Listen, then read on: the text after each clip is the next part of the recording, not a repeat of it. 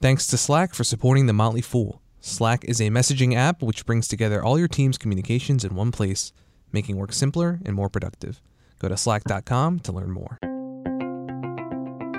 Welcome to Industry Focus, a podcast that dives into a different sector of the stock market every day. It's Tuesday, October 3rd, and I'm your host, Vincent Shen, here to discuss the consumer and retail sectors. I'm pleased to welcome SeniorFool.com contributor Asit Sharma back to the show. He's joining us via Skype from Raleigh, North Carolina. Hey, Asit, good to see you, buddy. Good to see you, man, and listeners, good to be back. Our main topics for today are recent earnings reports, a bit early before the so-called official third quarter earnings season kickoff. But before we get to that, Asit, I know that you've wanted to talk about Adidas and the controversy surrounding the company recently due to some shady practices in the world of college sports. I've been following this as well. It's a very interesting look into kind of the underbelly of the NCAA and college sports. But late last month, federal investigators released details on what amounts to be pretty significant corruption in the NCAA, which included the arrest of a global marketing director at Adidas. There have been some resignations. There have been more allegations revealed. Asit, can you give us some details of what happened here?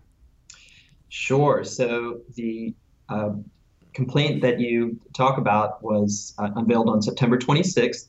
And the one that we want to talk about related to Adidas alleges that senior executive Jim Gatto participated in a scheme to steer $100,000 to the family of a highly recruited player who is said to have been recruited by Louisville's basketball program. So our listeners who are avid basketball fans know about Louisville. It's a very storied program, but it's had its little shaves with scandal through its head coach, Rick Pitino. And one of the consequences of this criminal complaint, is that Rick Pitino has been pretty much fired from Louisville. I don't know if he's formally fired yet, but he's out. And the other implication is for Adidas, which is a highly respected shoe company trying to make market share gains in North America against the almighty Nike.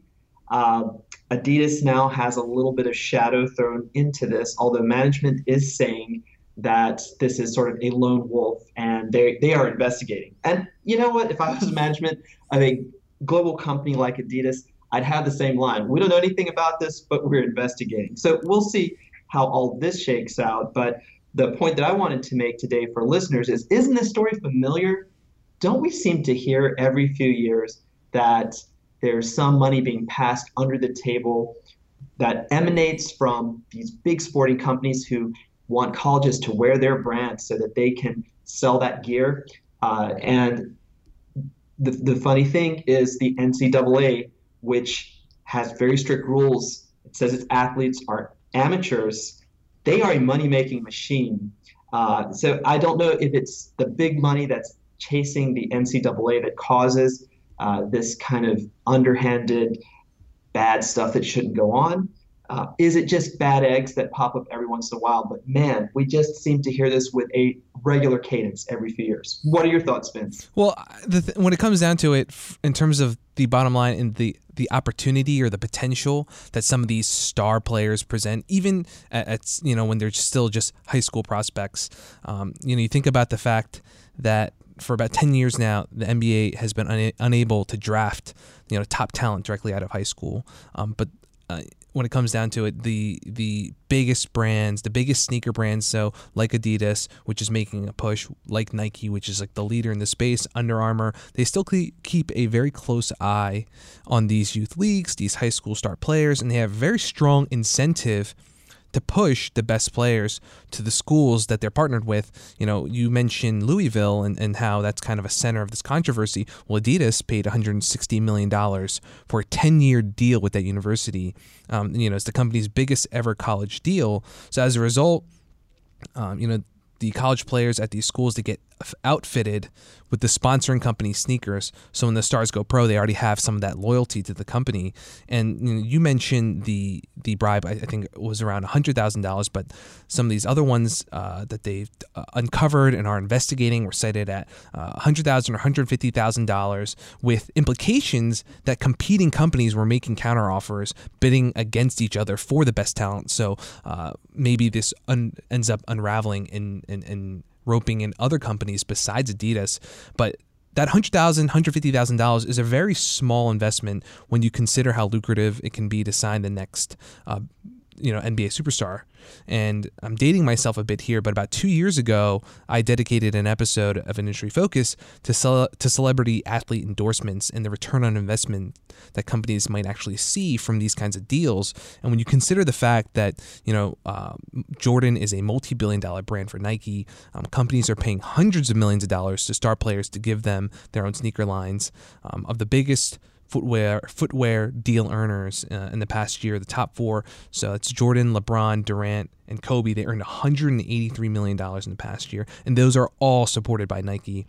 And Adidas has been pushing its own efforts to lock down its own big deals in the past 2 years since the new CEO took over the company. So when you have those kinds of numbers and how much potential there is in the right name on a sneaker and how that can boost demand with consumers, it becomes obvious to me that a $100,000 bribe to win a player's loyalty earlier on in their career probably makes for a good investment, even if it's morally unacceptable, or in this case might result in some of these legal issues.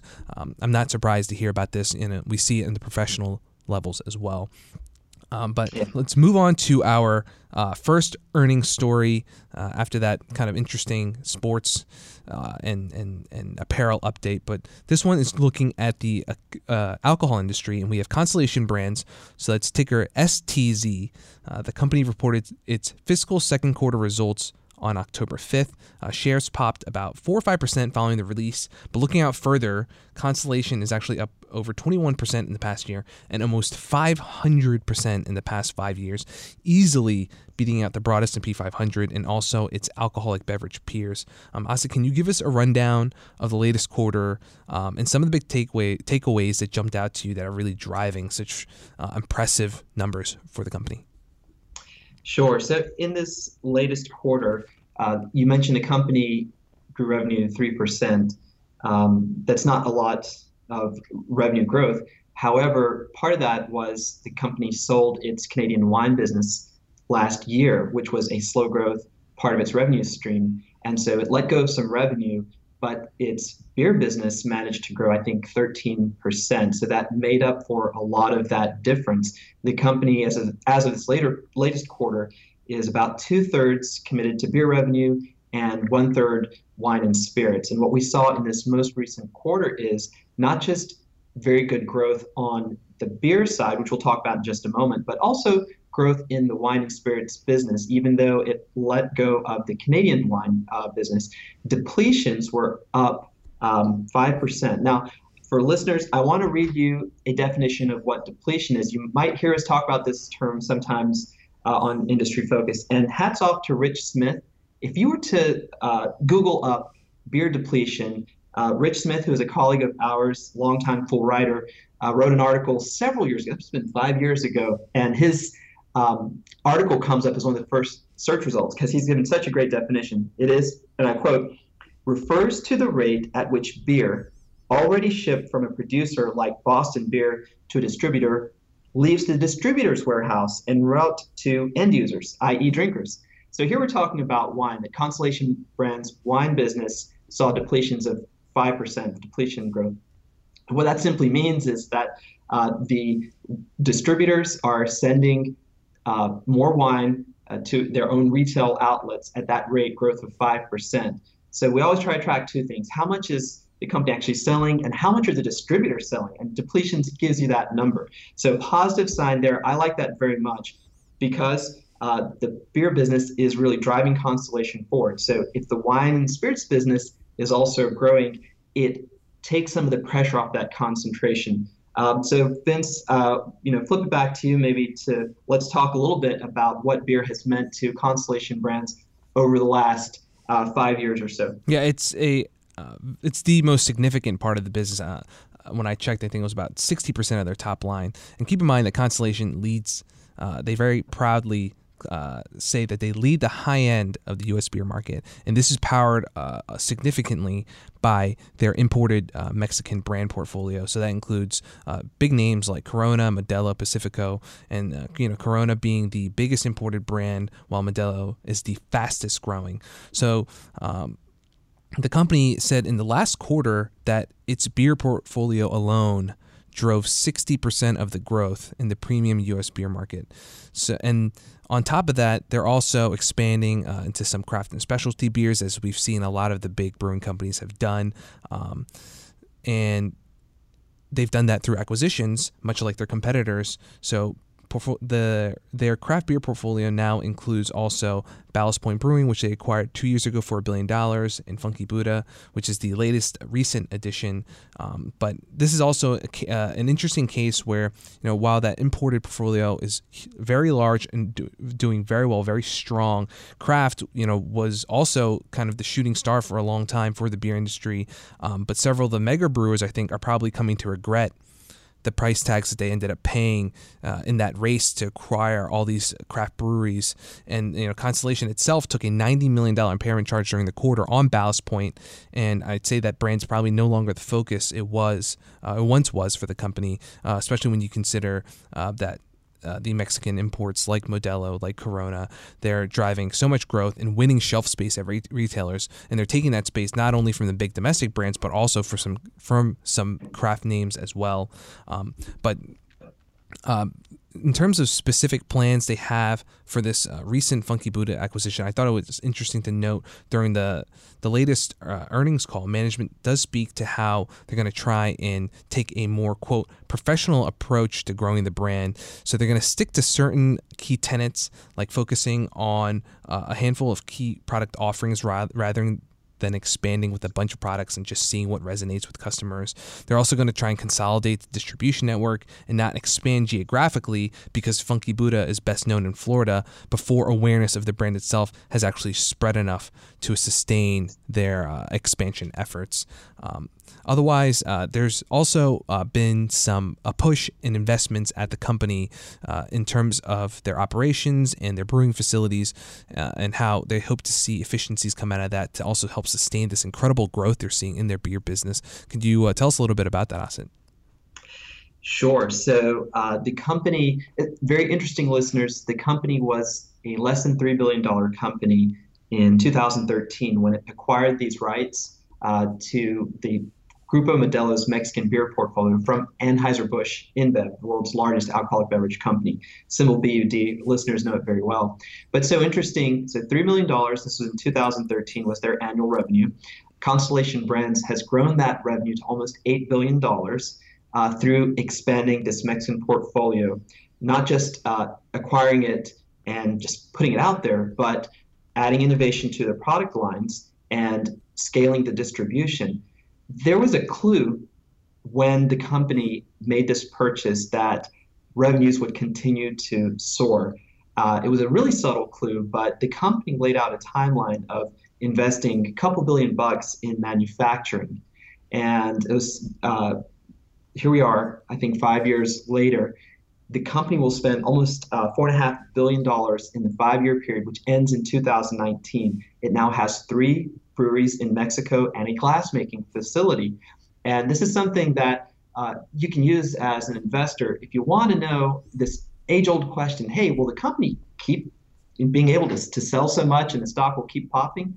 Well, if a beer manufacturer is investing billions of dollars in capacity over a 5-year period, the demand is there. They wouldn't make that capital investment if they didn't think that the demand was tremendous. And lo and behold, year after year, they've exceeded their earnings numbers. But I want to make the point to those of you who are out there who puzzle over these companies, if they had not made that investment, they wouldn't have had the sales. You can have a great product, but if you don't have the means to produce it and the demand is out there, you can't meet the demand, so your revenue can't grow. They did 2 things very well. Constellation Brands management recognized that Mexican beers would continue to explode in popularity in the U.S., and they recognized that if they spent the money, they would be able to make those sales, and that's what happened. Yeah, they were able to see just in terms of the subcategories within the beer industry. Imported craft were driving the growth, and they made their investments where they thought it would give them the best returns. And in terms of the efficiencies and the profitability that they're seeing from kind of these investments in these facilities, gross margin at Constellation is already up over 7 percentage points in just the past 3 fiscal years, and it continues to trend upward. And the same goes for the bottom line as well.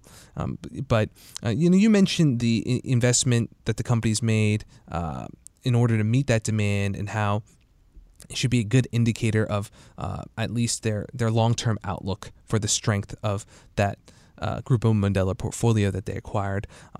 I also see a challenge there, though, going forward, beyond the discipline that they are able to maintain in terms of the specialty and craft segment, the acquisition that they made, whether they want to do make other deals. I feel like we've seen with how craft has, gone through this incredible period of growth. All these companies were acquiring popular craft brands, but now we're seeing craft lose shelf space and with retailers lose some of that cachet that it had. Ultimately, I feel like the industry and its consumers can be a little bit fickle, so it'll be interesting to watch whether this Mexican import portfolio will be able to deliver, this impressive growth year in, year out. And I think it's important then what you mentioned earlier, Asit, the fact that, they have beer, wine, and spirits at Constellation. So the fact that right now, beer business being about 2/3 of the company, as they kind of hopefully can diversify and right-size that in terms of their wine business, in terms of their spirits, and expand that as well. Hopefully that reduces some of the risks that the company sees there. Any final thoughts from you before we move on to our next earnings take? Those are all great points. I know that you and I were trading some notes before the show, and we were talking about the chelada drinks that Constellation Brands has introduced. So michelada, forgive my pronunciation, those of you who speak Spanish and speak it well. You got it well. But it's a type of very delicious preparation of beer where you rim the glass with salt, you add lime, some spices, sauces. The company's trying to recreate that experience in a bottle, which it has in the Modelo line, and it calls those cheladas. This is an example of really focused innovation. And what happened with the craft beers, which Vince was talking about, was the company got really excited about the soaring popularity of craft. And after the Ballast Point acquisition, it built a plant on the other side of the country. It threw a whole bunch of new brands out of Ballast Point at the market. The problem was that craft drinkers don't like beers which lose their taste after a few months. So if you see 6 brands where you're used to seeing like one great brand out of Ballast Point, you're not necessarily going to pick up those other ones. And then the next craft guy who comes in next week, he sees when it came in, or she does, and doesn't want to buy the product. And they had a lot of products sitting on shelves.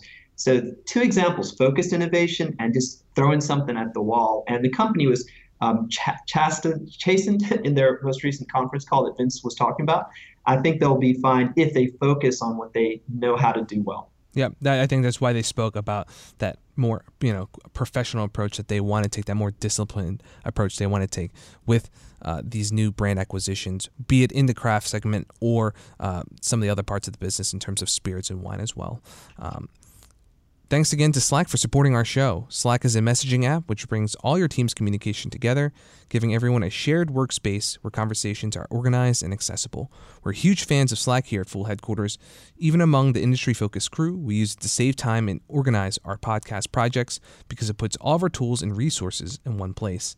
Between the real-time messaging, video and voice calls, group file sharing, and searchable archives, all in one easy-to-use app, I get less emails and no longer have to search through emails one by one to find that one note that I was looking for. There are more than 1,000 apps integrated into Slack, including Salesforce, Zendesk, and Google Drive.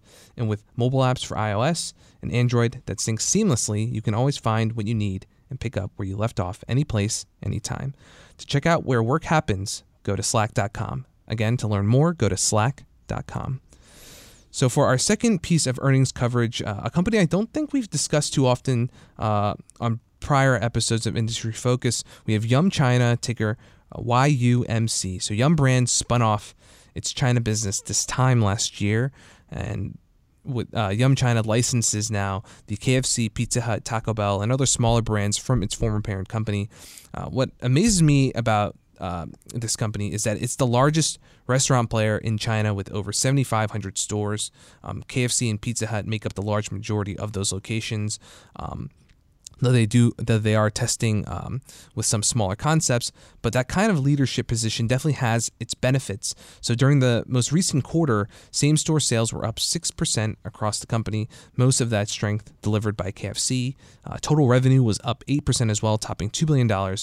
So 1 year into the spinoff, it appears that we have a very smart deal. Yum originally spoke to the idea that an independent China business would allow that entity to focus more on the conditions that are unique to the Chinese market. So Asad, that seems to be proving out here. But what is it about the Chinese market that kind of made this such an effective split? What were some of the considerations that they had to make?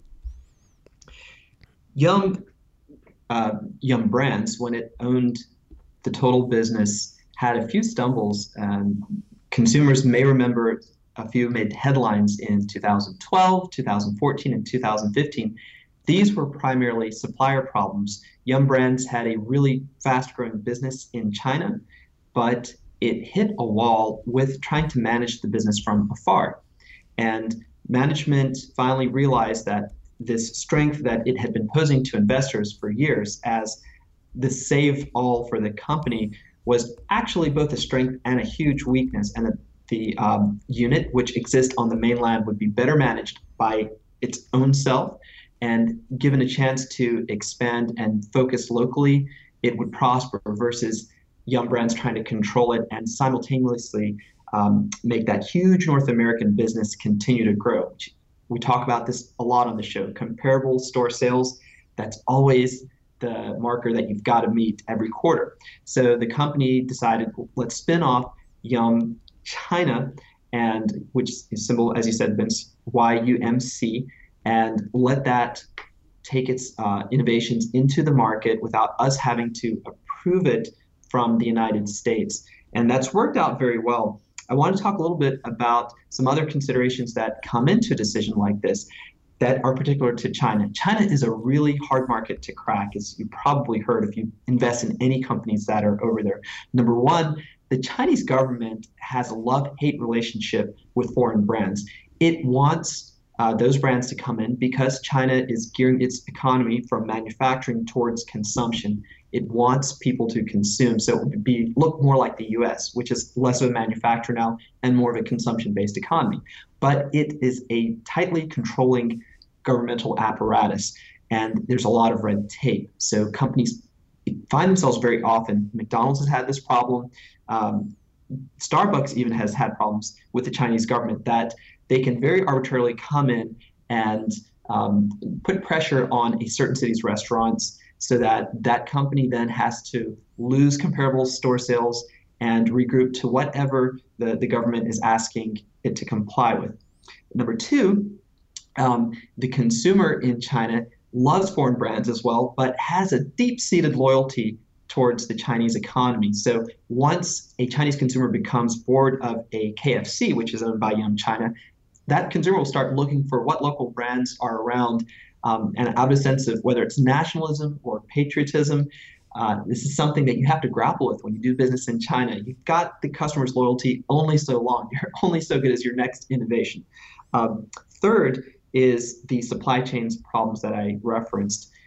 You have to have a very tight control over your suppliers. In China, what we've seen over the years is that suppliers don't have the same standards that are already in place, maybe in the US or in Europe. And that's not saying anything bad about the supply in China or how their rules operate. It's just a younger economy that's not had the decades of regulation that you would see here in the US. So you're going to have people that cheat sometimes.